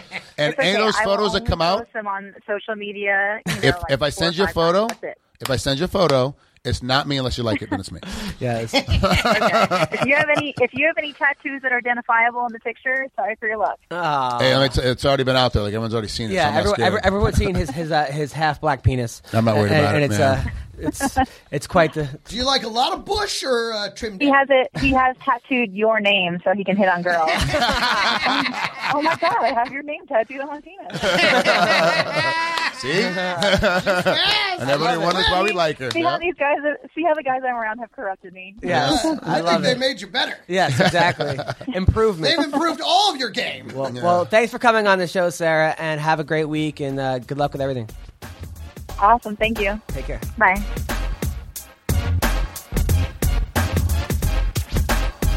All right, so that was Sarah McMann, single now. Single. I love the second. Like it went from like a really traditional interview, and then she said she was no longer with her husband, and the wheels just shot right off. Absolutely. So let's go. Well, you never want to disrespect the husband that you don't Right. ever see. Exactly. You know. Yeah, of course.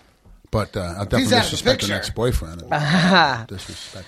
So we're going to try Marina Shafir. Marina actually couldn't be with us today, but she's like, hey, can I call in? I'm like, Why? fuck it. Why can't she be with us? She's training or she's working or she's got something. Hold on, she still works. Yeah, she's of course, dude. She doesn't have a lot of fights, She doesn't have a lot of. She only had 2 pro fights. So so you got to pay those bills every month. Yeah, I mean, I thought she had some rich boyfriend or something lived in New York. You know, driving big cruise ships or Bojo. something. And yeah, but she still works at a barista every like, I think 5 days a week she works. Shut up! Really? Yeah. See, So what she really needs is a sugar daddy. Yeah, probably. Well, I don't think she needs that. She probably likes working. So we're going to try to call Marina right now.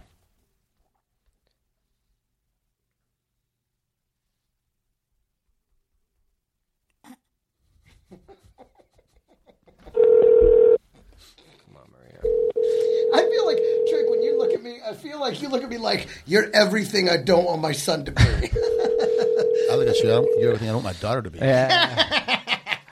It's funny. That's why she's going to wind up dating a guy like me. Yep. Just to drive you nuts. Fucking A. Now he's ready. Nobody likes you, Adam.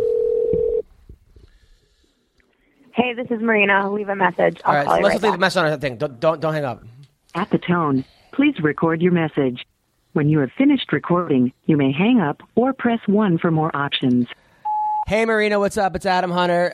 We're on the podcast right now on your answering machine. Yeah, we're just leaving you a sweet little message. Hope you're doing well and you're training hard. You're definitely missed. You are. I mean, we never got a chance to explore whether or not you wore a bra last week. Yeah. Greg does not think that you wear a bra on the show. I don't think you do. I want to know. Frank, what do you think? What? Does it matter? It doesn't matter. I mean, I think it's sexier if you're not. Really? Your boobs look good without the bra on? There's that little... She doesn't think she has the biggest boobs. She thinks she has small boobs. Right, and that's what I think is sexy about it. Let them jiggle around. Let them do a little dance. You're more of a small boob guy? I'm whatever boobs wind up in my mouth. So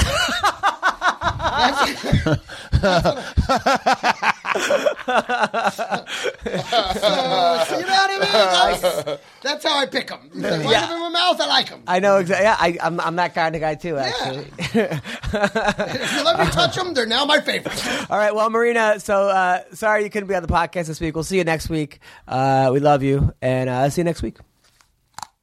All right, so Krause is ready. All right, that was hilarious. That was a good segment, and that's on her answer machine too. She's gonna keep that one for sure. All right. So, all right, let's. All right, call him Krause. All right, cool. He's ready. Okay, cool. Hello. James Krause. Hello? Hey, James Krause. It's Adam Hunter. You're with the Greg Wilson and Frank Trigg on the MMA Roasted podcast. How are you? Are you in a well? Yeah, man, I'm doing great. Oh, great. Awesome, man. So you got a big fight coming up on Saturday? You just asked if I'm in a well or if I'm doing well. No, I asked if you were in a well, but Oh, do I sound like I'm in a well? Yeah, it was cutting out. a little. It was cutting out, but I think now we're good. You got a big fight Saturday in L.A. Are you in L.A. right now or no? No, I leave tomorrow. Nice. So you're. How are you, man? Are you ready for this fight? Are you pumped? Are you hungry to get back in there? Talk to us. Yeah, absolutely. I'm definitely pumped, ready to get back to my winning ways where I belong. You know, not to sound too cliche here, but I'm definitely prepped and the best I've ever been. I just keep every fight. I feel like I get better, and you know, as long as I show up on Saturday and I bring my tools to the table, I just don't see any possible way that I can lose this fight. Well, that's the attitude right there. Woo! Now, your last fight against Masvidal. Masvidal's a monster. It seemed like you just couldn't get started. Like you just had a tough time. It seemed like sometimes you're just having a bad night. Is that kind of what happened? Yeah. So if I'm James Krause and I work at Subway, man, there's sometimes on a Saturday night where I just don't show up to Subway and I don't make good sandwiches. You know, it happens every once in a while. So, yeah, to answer your question, I just didn't show up, man. I just highly underperformed. And, you know, it's my job this Saturday to make sure that doesn't happen again. I usually bounce back very well from a loss. You know, I didn't take any time off after the last loss. I immediately went into training again. I think I took maybe a couple of days off and got right back to training. And, you know, I think I just need to do a better job of mixing things up. I have a tendency to go out and want to please the fans a little too much sometimes. I just want to keep things interesting. I like to strike because that's what the fans want to see. But I think I need to do a good job of, you know, mixing things up, work the takedowns in, and at least show them. You know, I think just to keep people honest, keep people guessing. And I feel like I have the tools to be exciting on the ground as well. So that's something I'm definitely looking forward to doing, and I'm not necessarily looking for the takedown. I'm not necessarily looking to strike, but I just think I need to do a better job of mixing things up, and I think that'll open up everything. I mean, you're a guy who's had such a career, man. I mean, I look at like, I mean, you're not obviously, you know, you're a guy who was the number one prospect in the world in the country at one point. Then you start off your career, you're like 11-0 before you fight Donald Cerrone in your first big WEC fight. Then you end up in Titan FC, RFC, WEC, you try out for the Ultimate Fighter, don't make the house, come back, you land back in the UFC. I mean, you're a guy who's fucking tenacious, who just keeps bouncing back. Does it get exhausting, or are you just the kind of guy that wakes up every day and you're like, man, I don't care what the fuck you throw at me, I'm throwing back harder? I think with maturity has become that attitude that says, whatever it takes type of deal. But I'd be lying to you if I told you that there definitely wasn't times where I was struggling mentally to see if I keep wanted, if I wanted to keep doing this or not. But now, it's just, I have goals in front of me, and I literally, I tell people this all the time. People ask me, what is something that I can do to really make a difference? As far as like, how can I reach my goals? And it's usually fighting related because I fight, obviously. But I say, look, every day I wake up, I clear my schedule, and I prioritize my goals. What are my goals right now? What's important to me? Boom, I put them on the schedule. Those are the first things that go on. Not anything else. Not sleep. Not spending time doing other crap. Not playing Xbox. Not watching movies. My goals. The UFC, my business. Those are the top priorities. Obviously it comes out with family and stuff like that. Those are my goals. So I wake up and I drive towards those goals every single day. And, I'm just a workhorse at it. That's all I do. That's all I care about. And I become obsessed with reaching my goals. Now, Frank, don't you still run in the gym, right? I don't run it anymore. No. Okay. Cause that was one of the things that when you and I talked before, that I was saying that like, that's taking a lot of time away from your ability to train. As you have this gym and you're trying to run it. There's a lot of athletes now, especially fighters, that are going, well, the only way to make extra money because of the new, or because the way the sponsorship dollars are coming in is to run a gym. I'll make money doing that. And then it becomes burdensome, becomes too much teaching and running this gym and trying to keep things together. You've stopped running the gym, but you still coach at the gym as well. Yeah, I teach one class a week. So it's way down from the last time we spoke. Then before it was, quite a few, and then in the middle of training camp. Yeah, it's progressively gone down. I mean, I have 2 gyms now, and I split time at both as far as training goes. And before scheduled class times, I go in and I won't say I run it, but I definitely oversee things and make sure everything's getting done. But during training times, I'm training. There's nothing. Once again, that goes back to setting your goals and your priorities. And, when fight time comes up, that's my number one priority. And even when it's not, I don't ever miss scheduled training times, ever. It's something that's scheduled in. My wife knows, my family knows, the business knows. They just know, hey, when 10:30 a.m. and 5:30 p.m. roll around, James is training. That's just how it is. Now, one of my highlights of my life was I did a show at in Mizzou, actually, at Deja Vu Comedy Club. Oh, yeah. And afterwards, these 3 college girls invited me back to their place, and I ended up banging all 3 of them. They just kind of jumped on me one at a time. I had one on my face while one was right. It was one of the greatest nights of my life. Have you experienced any of that? You're from Missouri? I'm not sure how to answer that. I think he's wondering: is all Missouri girls? That was one of the highlights of my life. You're a fighter in Missouri. You must have had some kind of stuff like that, no? I definitely don't think that's an accurate assessment of Missouri's sexual encounters. That's too bad. You just hurt their tourism. Yeah. Because I was about to buy a ticket, man. I'm like, really? Come on, you're one of the best fighters in the world, and you're living in Missouri, and nothing. All right, but before the marriage, come on, no threesomes, no groupies. Come on, Krause, give me something. I wish I had some great stories to tell you, but unfortunately, I'm kind of a loner, man. I'm a homebody. I train and I sit at home. I don't do a lot, man. I'm money motivated, bro.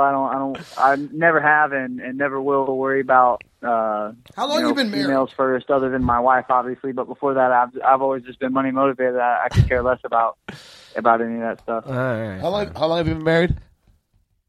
How long have I been married? Yeah. A little over 3 years. Do you think this really contributes to your ability to focus now and prepare for this fight? What was that? I'm sorry. Do you think being married really contributes to your ability to focus and prepare for this fight? No, I don't think it changes anything. Like I said, I've always been an extremely motivated person. I'm money motivated. I'm very driven. Wife or single, I don't think it changes anything. I do, however, have a baby girl on the way that's due in May. I do think that will change things and make me even more driven. Congratulations, man. Yeah, congrats. I know that Frank's been married 4 times, and they've all been psychopaths. Do you have any advice for him, Frank? Yeah. First, if you're going to be a comedian, I get the facts straight before I pick on somebody. So, first, you want to get the facts straight. How many times have you been married? 3. 3. Okay, sorry. I was off by 1. Yeah, it's a major one. That's the big one. The yes. 4th is. I remember actually watching you train at Extreme Couture, and I remember seeing your wife with your baby. And your wife looked like she just came from the Rhino. She had blonde hair and these huge boobs and like a belly button ring. And I thought this is definitely a chick that you'd hook up with, not one you'd marry. Is that a fair assessment, Frank? She'll make a good wife for somebody not me. All right, gotcha. Somebody not named Frank Trigg. Yeah. Definitely not anybody named Frank Trigg. Yeah. So the one thing I have to tell you about having kids and still competing is that the toughest thing is leaving them behind when you have to travel, like when you have to go away for train camp or going away for a fight. So what I did is that when I went to train camp, I would just FaceTime and well, I guess it wasn't FaceTime. They didn't have FaceTime yet, but it was like Skype. I would Skype all the time with them. And then I just made them come with me to the fights. So I'd always have at least have the kids around me during the fights. But you have to be ready for, especially if they're, if it's a newborn, you're talking like, say you're fighting this weekend, your baby's going to be born in May, hopefully May 7th, because that's a good day to give birth to anybody, because it's my birthday. Nice. That then you're going to be fighting in September. They're going to be just months old, and you have to deal with the 4 a.m. wake-up call in the 4 a.m., so you have to weigh that out. Do I need to get sleep before a fight and be more relaxed, or do I need to have my child in the room with me so I feel more comfortable? So you have to kind of weigh that out, and every man's a little bit different. I've talked to some guys who are like, fuck them, I don't like my kids, I'm going to be gone. And they're gone, there's fight week, they just want to be an asshole and be fight week, be a fighter, and then when they come home, they're like daddy daycare, and that's kind of what they do. Everybody's different. Yeah. The other thing you have to do is I don't give a damn how much you trust any one of your other fighters. Do not let her around any one of their sons, because we're all assholes. Thanks, Frank. Period. Now, valuable advice. Dear Frank. Dear Frank, I'm having a kid, and I now want to kill myself. Thanks, guys. Appreciate it. Kill every kid that's under 8, that's under 12 Next in the week, neighborhood. Dear Frank. It's too late now. I'm kind of that ship sailed, so I'm in for the long haul now. Now, James. Now, who's this guy you're fighting? I don't know a ton about him. I mean, I take that back. I know a lot about him. His name's Valmir Lazaro. He's 12-3, 9 knockouts. Striker, pure striker. Very little jiu-jitsu. You can't even find Valmir Lazaro and the term jiu-jitsu in the same sentence together. He's other than his loss to James Vick, he's never fought anybody with a winning record. So, I think it makes for an exciting fight. But like I said, if you really compare fighter to fighter, I just think I'm a far superior athlete, far superior fighter. I've fought way tougher people than this guy. I mean, if you just look at who I fought in the UFC alone, it's in no comparison. I fought way tougher guys than this dude. Every person I fought in the UFC will beat this dude to dust, and that's just a fact. So, I just have to go in and do my thing, and I have to play up to my skills, and I do what I know I can. And if that happens on Saturday, it's going to be an easy fight for me. Look at this guy's record. Look at this guy's fight history. Do you kind of feel like, a step down in competition for you a little bit? Because you fought some of the biggest names in the sport coming up, and all of a sudden you've got a guy it's tough to find anything on, Is it a step down? Absolutely. But, these guys are hungry, literally. You know what I mean? You definitely can't take anything away from anybody. It's, at the sport of MMA. I mean, we've seen last night 10 underdogs in a row won. So, I can't take that. I can't let that go to my head, and I got to go in and just fight my game and fight my fight. And if I do that, like I said, it should be open and closed for me. Well, James, look, man, we're gonna be rooting for you. I like you a lot. I think you're a great guy, and you did that military tour, right?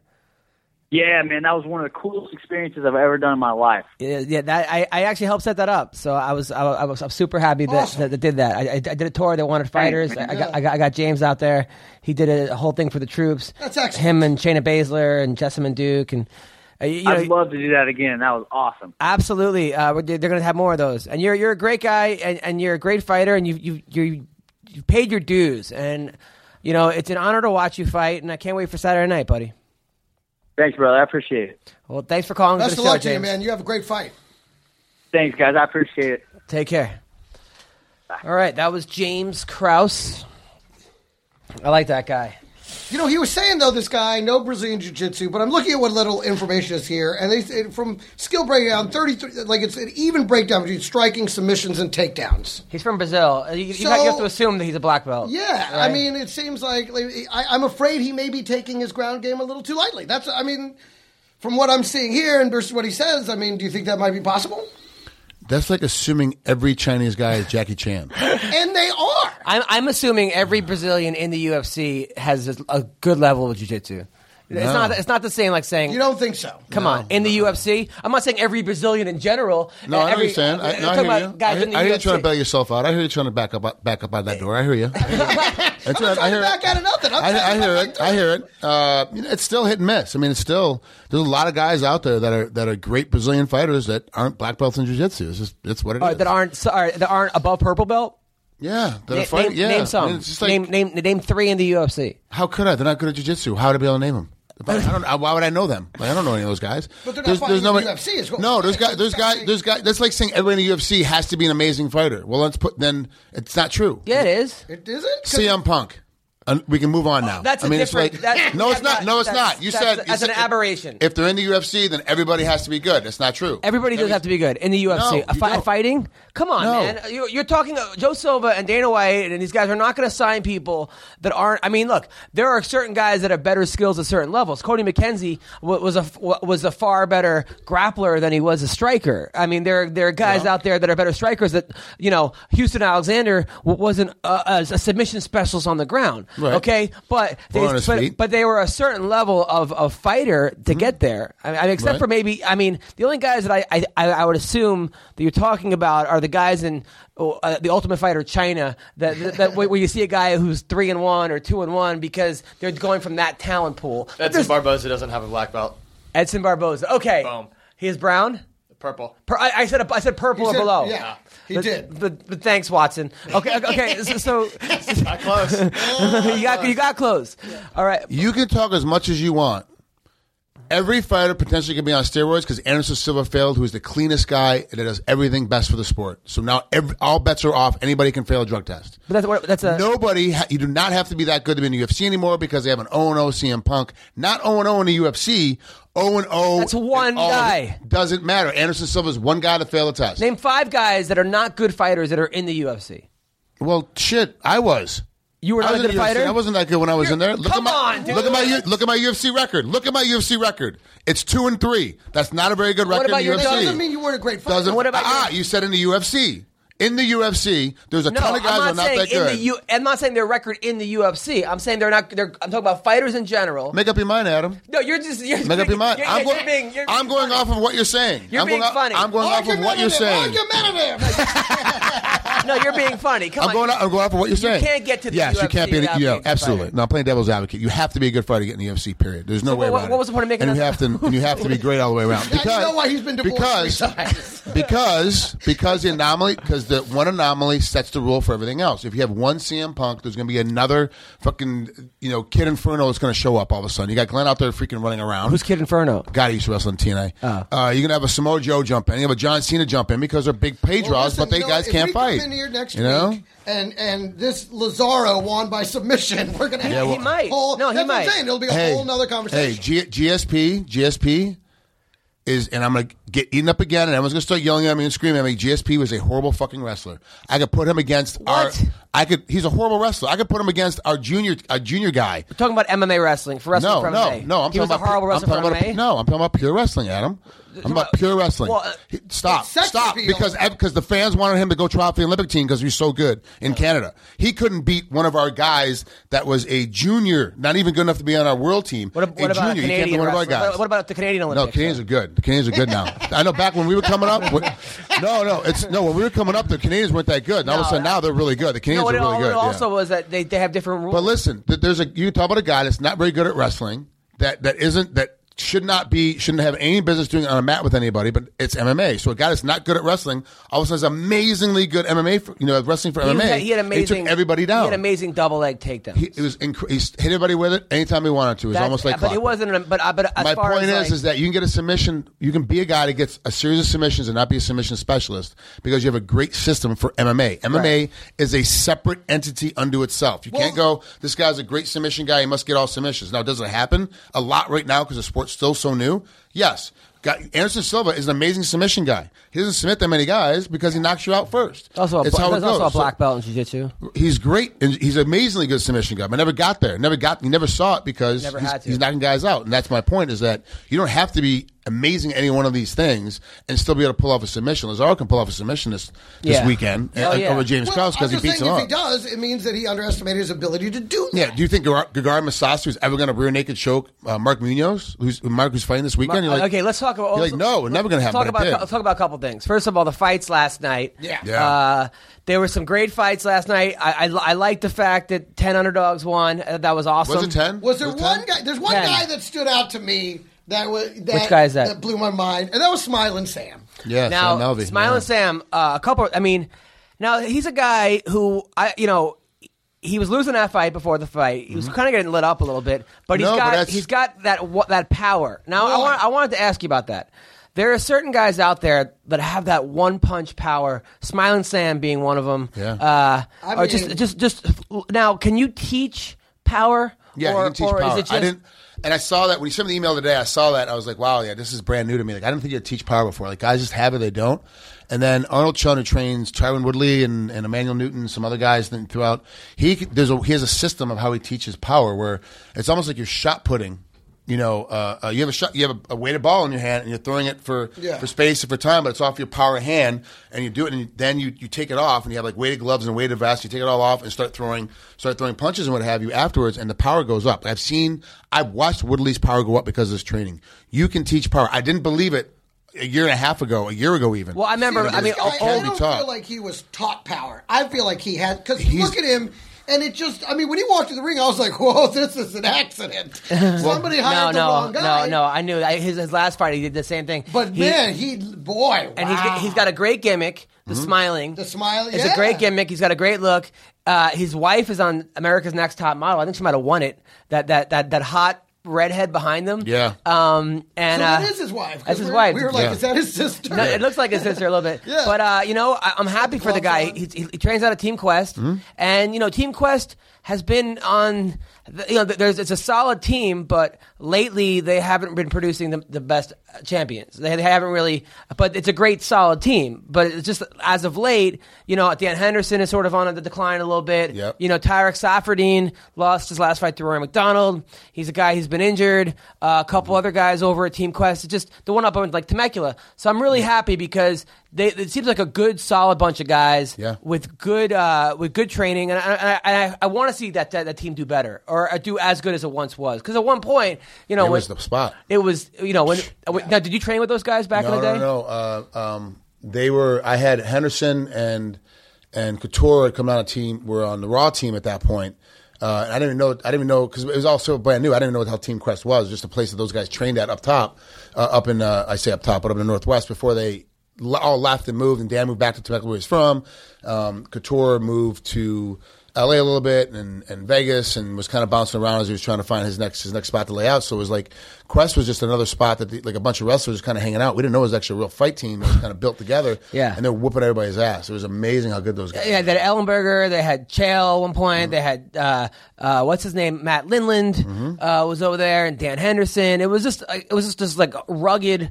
Hector Lombard was over there for a little bit. Yeah. A bunch of rugged dudes, and good wrestlers. And I'm happy because I want to see those guys do well. So I'm happy for Sam Alvey. Well, just as a matter of just looking at him in terms of his physical condition, it was just you. I'll tell you with this whole PED thing, I think you're going to see a lot of guys look like Sam Alvey now. Do well. Great. Yeah. Because I think the days of the guys who would look like the Hector Lombards and these guys who I don't know if they're going to be over, because I think guys, it seems like every time they implement a new way to stop people from cheating, the cheaters are that much better. You didn't listen to the whole meeting last week. They were talking about like 1% or 1 point something percent. We're getting popped during in competition testing, which is the pre-fight test and post fight test done the day of competition, the day of the fight, and it was like 27, almost 30% were getting caught in out of competition testing. Yeah. That's where that's where they have to focus all their energy, and that's where they're focusing their energy. Yeah. So everybody now is like the from what I understand, if I remember correctly, I'm sure someone will correct it if I'm wrong, is that now everybody gets tested top to bottom, pre-fight, post-fight. So day of competition, everyone's getting tested top to bottom. And then the main event guys were all getting tested randomly out of competition. So like now those guys that were, and that's what I'm saying is that you get caught once, you've gotten away with it a bunch of times before that because you just were better at, okay, I'm getting tested because fight night I'm getting tested. Now you don't know because it's random. Yeah. All of a sudden now I'm signed for this fight, you're stuck at any point. But didn't the Pride guys, correct me if I'm wrong, but what I heard is that the Pride guys would get tested, but they wouldn't give you the results until you wanted to leave the organization. And then they would say, listen, just so you know, you failed 9 drug tests. And then you go, you know what? I'm actually going to stay in this organization.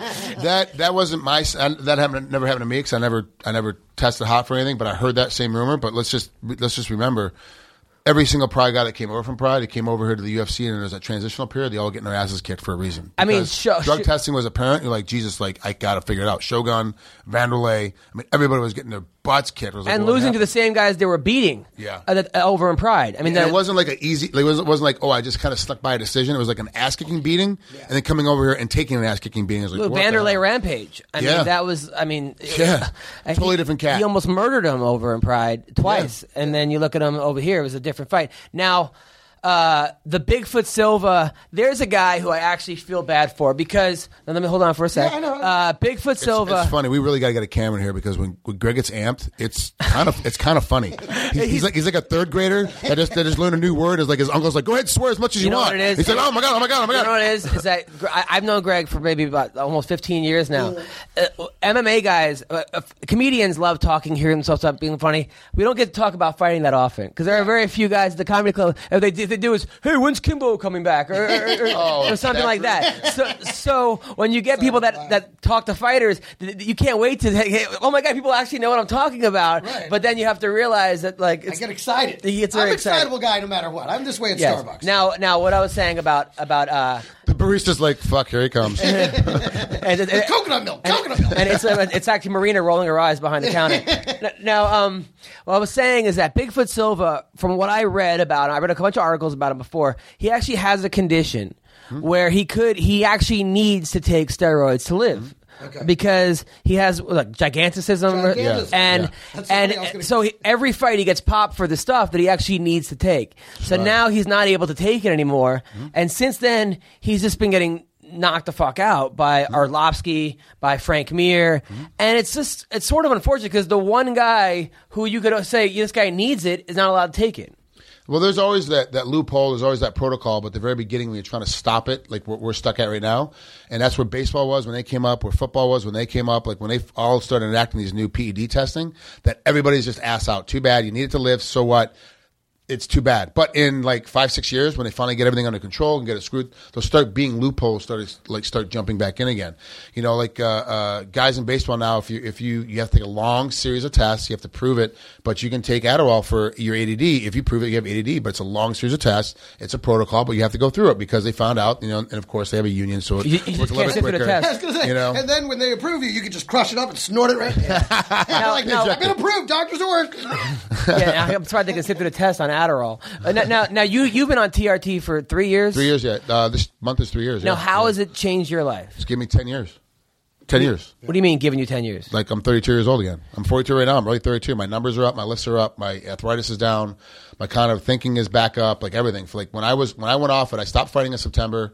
That next January. I went out to Hawaii. I was seeing a buddy of mine, Greg Honda. If you've ever seen the photo of Robbie Lawler punched me in the face and the blood splatting everywhere, and my nose splits open. Yeah. That photo was taken by Greg Honda. He's been a close friend of mine for a long time. Except it's funny because on his business card is that picture. Oh my so God. It's fucking great. It's Yeah, I know. you getting your nose broken. It's me dying. It's me starting to kill myself.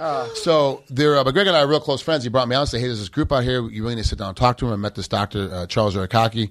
Started talking to him. He's like, "You're part of the protocol. The reason why, like, if you're in a hard contact sport where there's head trauma involved, football, taekwondo, judo, boxing, really Big Ten style of wrestling, those guys headbutt all the time, like guys like that, they're going to have problems later. That's why football players, they were dying like at 55, 60 years old. They're dead after retiring. And they retired at like 28, 29. Like they're done playing football. They've had 3 years in the pros and they're wrecked. Absolutely fucking right. We lost Reggie White. I mean, and his was sleep apnea because those guys at 100,000% or 0%. So I'm either working out and training all the time. I'm not doing anything. These guys were falling apart. Testosterone levels are falling way off due to head trauma. So they started doing protocol. I went in and I will be on it for the rest of my life. But I also have stated before I will never fight on it. And that's when I started doing it. I was like, I'm done fighting because. So your sex drive's up again? Everything. Oh, yeah. Everything is up. It's literally a 10-year. So you think I should take this stuff or what? Are you over 30? Yeah. Yeah. You should at least know your numbers. Like when I got tested. Where do you get your numbers taken? My lowest, you're supposed to be, the ratio is between 350 and 1190, essentially, 1200. I was at 105 when I took my first test. I thought it was a gimmick. They were like just trying to prove, hey, look, here. Well, no, where do you get this test done? I got it. I was 95. No, where can I get this done?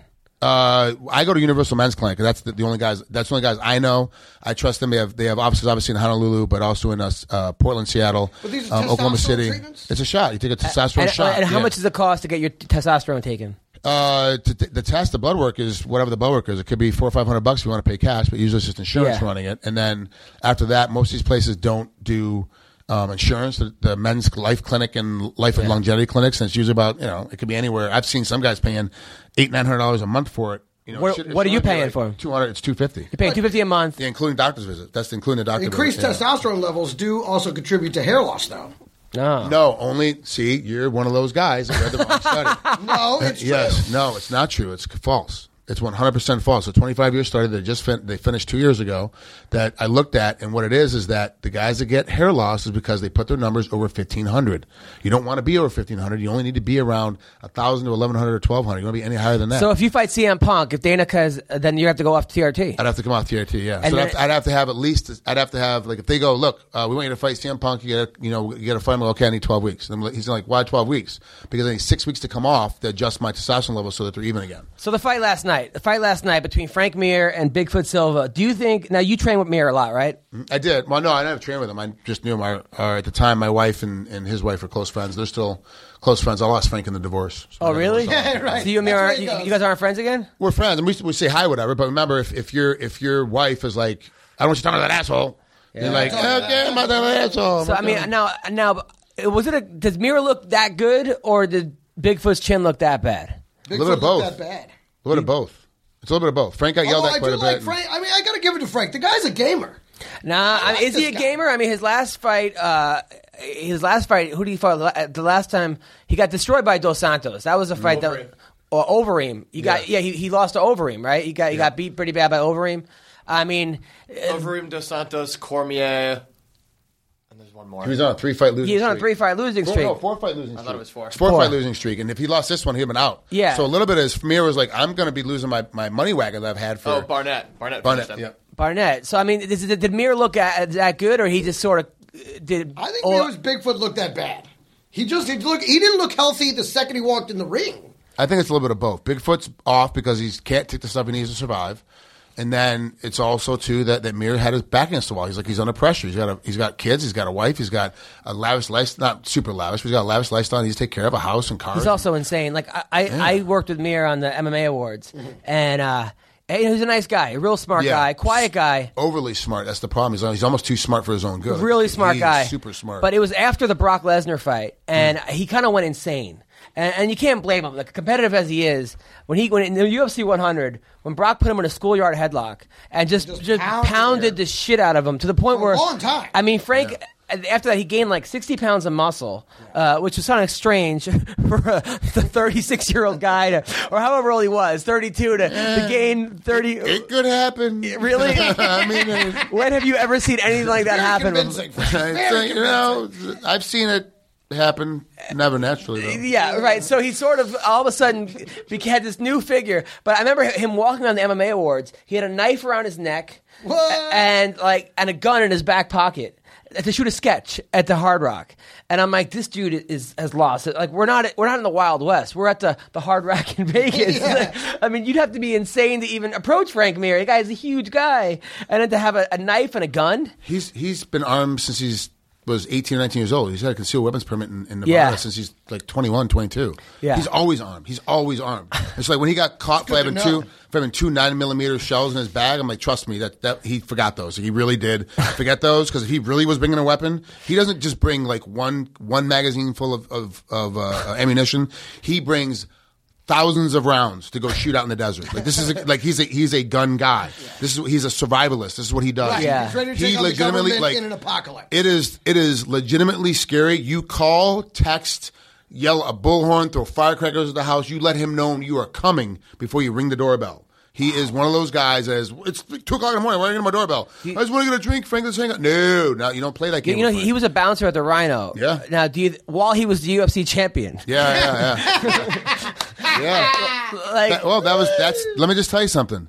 That's how the money was back then. yeah. He had to keep the job to stay alive. Now, is there anybody other sport though that you could see like, oh, that guy plays for the Lakers, and he's also working at the And Rhino? by the way, here's the ticket for my car. Can I get an autograph? Well, that was the Clippers up until about 2 seasons ago. That's what Fraser Smith said joke about that. What time did he get here? Oh, you fucked my joke, man. Oh, sorry. I was about to tell the joke, and then you just said the punchline. I thought we were just going right for the punchline. I went right for the submission. I didn't say the setup. So he called the Clipper game. Fraser Smith. He goes, "Hey, what time's the game?" The guy goes, "Well, what time could you get here?" That's the joke. But Greg, anyway, the joke's over. So it wasn't that good anyway. It's fine. It was a much better joke. All right, 180 now. The fight this weekend. We're gonna talk about the fights this weekend at the Staples Center. Ronda Rousey versus Kat Zingano. According to Ronda's trainer Edmund, Ronda can beat Holly Holm in a boxing match. Complete bullshit. Edmund is a complete fucking insane retard. If he really believes that, no fucking way in hell. Not possible. Not possible. That's like saying, because I did 2 years of judo, I can now beat Ronda Rousey in a judo match. Not possible. You can beat her now? I can beat Ronda. I have yeah. Come on, I'm a man, damn it. Like, I'm 20. I'm 75 You pounds. heard it here first. The first intergender bender is coming up. I'm 75 pounds heavier than she is. There's no way she can do anything to me. He's also a black belt in judo. Okay, but as far as beating Holly there's Holm, no way, because Holly's got rounds. She has time. She's been in that pressure. She's been under that.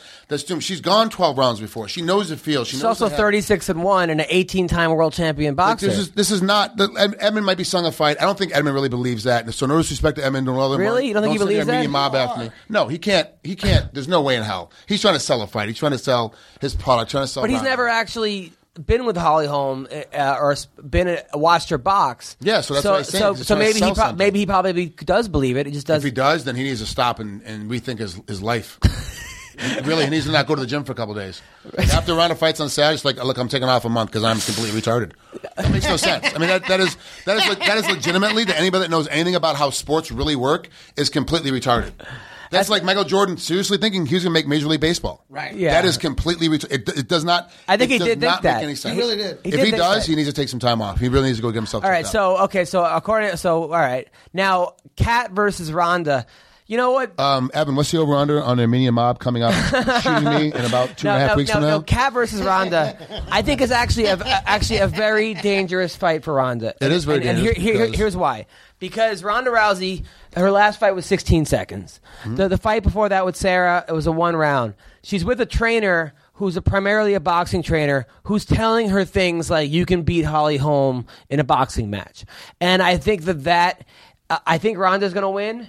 But I think that Ronda has not been 5 rounds ever, and she's with a girl who is a tough girl who has been 3 rounds. She's been in wars. Her last fight with Nunez was a tough fight. She lost the first round. Her fight with Miesha Tate was a battle. She lost her husband. Her ex-husband committed suicide. She had a year off because she broke up both her knees or something. Yeah. I mean, she's with a girl who's experienced a lot of pain. Mm-hmm. And Ronda Rousey right now is... like this week, she told Ariane, she said the ring girl shouldn't make more than us. She's on Conan O'Brien talking about her dating life. She's in the movie Entourage. She's in the new Fast and the Furious movie. She's in the new Hunger Games. They're saying someone said something about her having a sitcom. It just seems like if ever there was a time that this girl might be beatable, fuck. I want Ronda to win. I think Ronda's going to win. But there's a lot of flags coming up right now. Yeah, let me tell you something. I will always bet against Ronda. I will always bet against her because the moment I change my mind and bet on her, will be the first time she's gonna lose, and I don't fucking want to be the guy that like I'm super superstitious. Yeah. Super, right. You don't want to be the guy. That I'm like fuck. I'm gonna jinx myself the rest of my life. I'm the same way. So I'll always bet against her. If I bet on somebody, they're gonna lose. And that's how and I started that with Couture because I started like no. And I started like. Betting for him, and I was like, "Fuck, yeah." So I bet every time I bet against him, he fucking won. So I think the bigger question is who's going to win. I want to hear. So here's a deal. Here's a deal with Kat.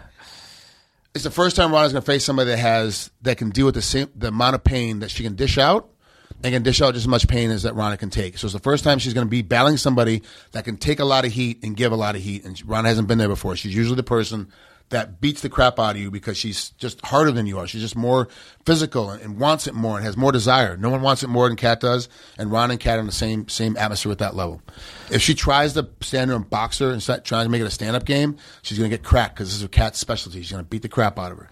If she doesn't get on top of her and really, really buckle down and look for a severe, like, I got to break this girl's arm. She's like, get it in her head. That just going for the tackle and looking up at Herb Dean or Big John McCarthy, whoever has the assignment, looks up at him, hoping for them to stop it. They're not going to stop it because Kat will not tap. She's going to keep coming. And if you let her out of a tough position like that one time, her momentum's going to keep coming. And she is a tough girl that has no quit in her. It makes her extremely dangerous because the reason why Ronda was able to beat Miesha the second time, even though Miesha was more prepared, you saw the finish on that armbar. It really wasn't an armbar. Her leg wasn't even over her head. Miesha could have just sat up to get out of it, but she broke her. She stole her will. She can't steal Kat's will. The only thing about Kat that I think, one of the, not the only thing, but Kat is a slow starter. Very slow. She lost the first round to Nunez. She lost her first round to Tate. Mm-hmm. And if she starts slow against Ronda, this fight's over. Yeah, and Ronda is a big, strong girl. I mean, Ellenberger said that she come down and practice a couple times. Mm-hmm. We're talking about a 170 guy who walks around at 190, who's a top 5 guy in the UFC. This is a 135-pound girl beating him up. Yeah. So now, speaking of Ellenberger, you've been training with him? Yeah. He was over at Strong Sports doing some training with us at Strong Sports Gym downtown L.A. with our buddy Torrin. And Jake's biggest thing is not physical. His biggest thing is first of all getting all the voices out of his ears. He has too many people telling him what to do and how to do things, and he needs to just take control. That's one. 2 is being confident again and being the juggernaut is okay. There's so many people telling him, "Oh, you need to back off. You get tired going in the 3rd round, and you spend too much energy in the 1st and 2nd round, so you back off and wouldn't ever get into it because he's like nervous of getting tired and being too tired, and if you need it later in the fight, right." You're called the juggernaut because you are absolutely fucking insane. Be insane. Go out there and be that insane guy and go crazy. Just getting him confidence up. Have you told him this? Oh yeah, absolutely. And so you're one of his coaches for this fight? No. I was just a guy that has a similar background, just sitting around talking. I don't have any desire to coach anybody because I can't handle that kind of stress. Wow. Yeah. I was about to say, why aren't you coaching? Yeah, being in somebody's corner and trying to have it because you're vested. Like you're a coach. You are a trainer, a coach, a mentor, a best friend. Weren't you Nick Nolte's son's coach? Nicolas Cage's son. Nicolas Cage's son? Yeah, in wrestling in high school. Yeah. No, Nicolas Cage. Nicolas Cage's son wanted to wrestle. Yeah. And he went to Beverly Hills High School. Yep. And they didn't have a team. So Nicolas Cage funded the entire team and hired Frank Trigg, a UFC star, to be the coach. Yeah. Now, how long did you coach this team for? 2 seasons. 2 seasons that I moved to Vegas. How'd it go? Good. Yeah, Weston got good.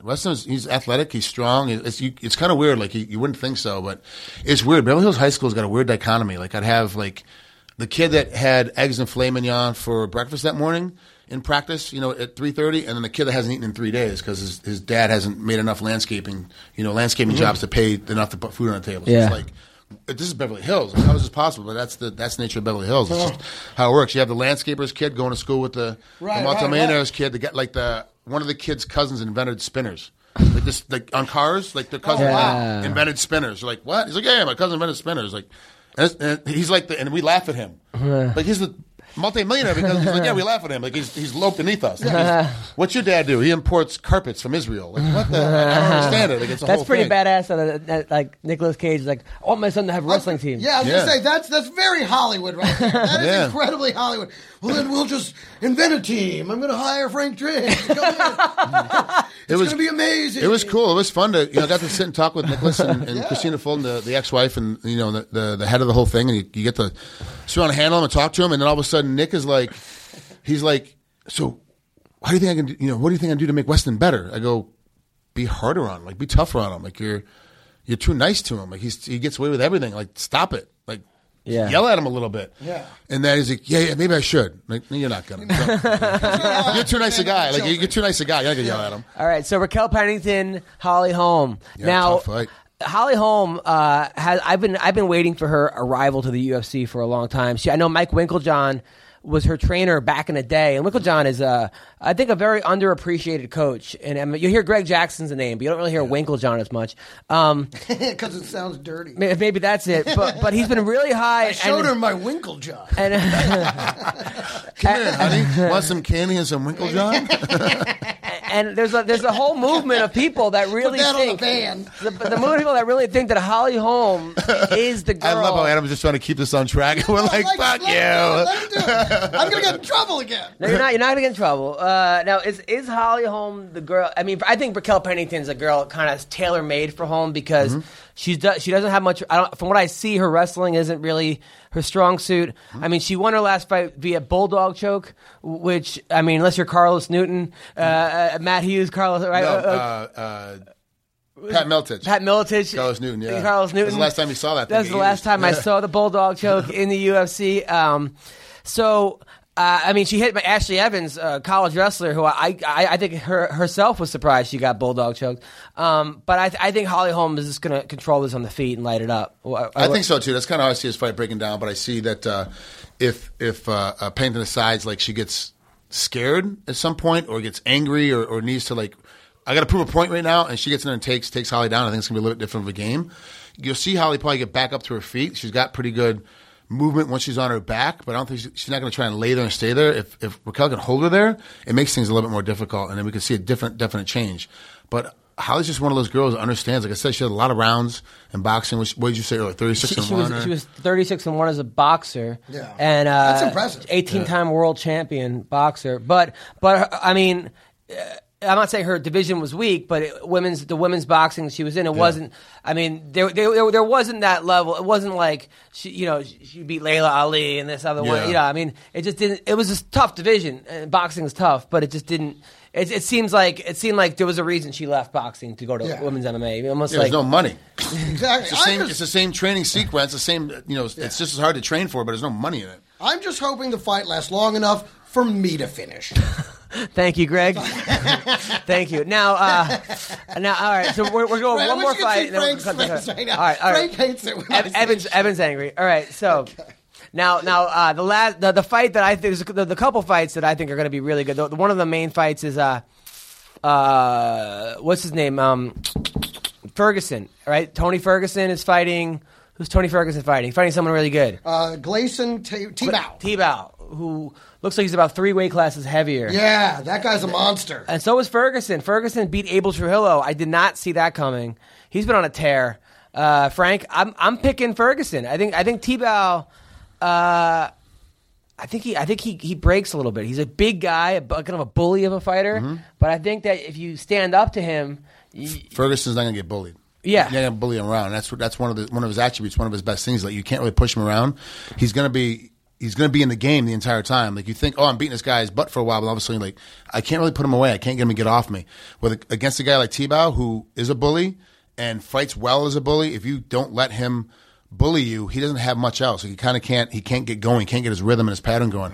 I actually kind of picked Ferguson in this one too. But what's the line? I haven't looked at any of the lines on this thing, so I'm wondering how they picked it, because I would think that Tebow would be the favorite in this one just because of a former reputation. But But after the PED ban, I don't know about. I'm not saying Tebow is on PEDs, but if you go to the PED look at you test, that is a fucking big dude. Now, Koscheck, Ellenberger. So That's what I want to know. Who do you want to pick? Man, this one is tough for me because Ellenberger is really working diligently, and Koscheck's kind of at the end. He's had a lot of great fights, had a long storied career, doesn't really fight that much anymore. He's got his AKA Dethrone Fresno camp that he runs now, and left AKA to move back to Fresno because he didn't get along with I think Javier Mendez. He wasn't getting along with him, and that's why they did the split, whatever. But this one is a tough one for me, but I have to lean towards Ellenberger, not because he trains over at Strong Sports, so I saw him every Tuesday and Thursday. It's because he's just a little bit younger, a little bit more hungry, and not doing very well in his career right now, and wants to prove that he's still game and can be back in the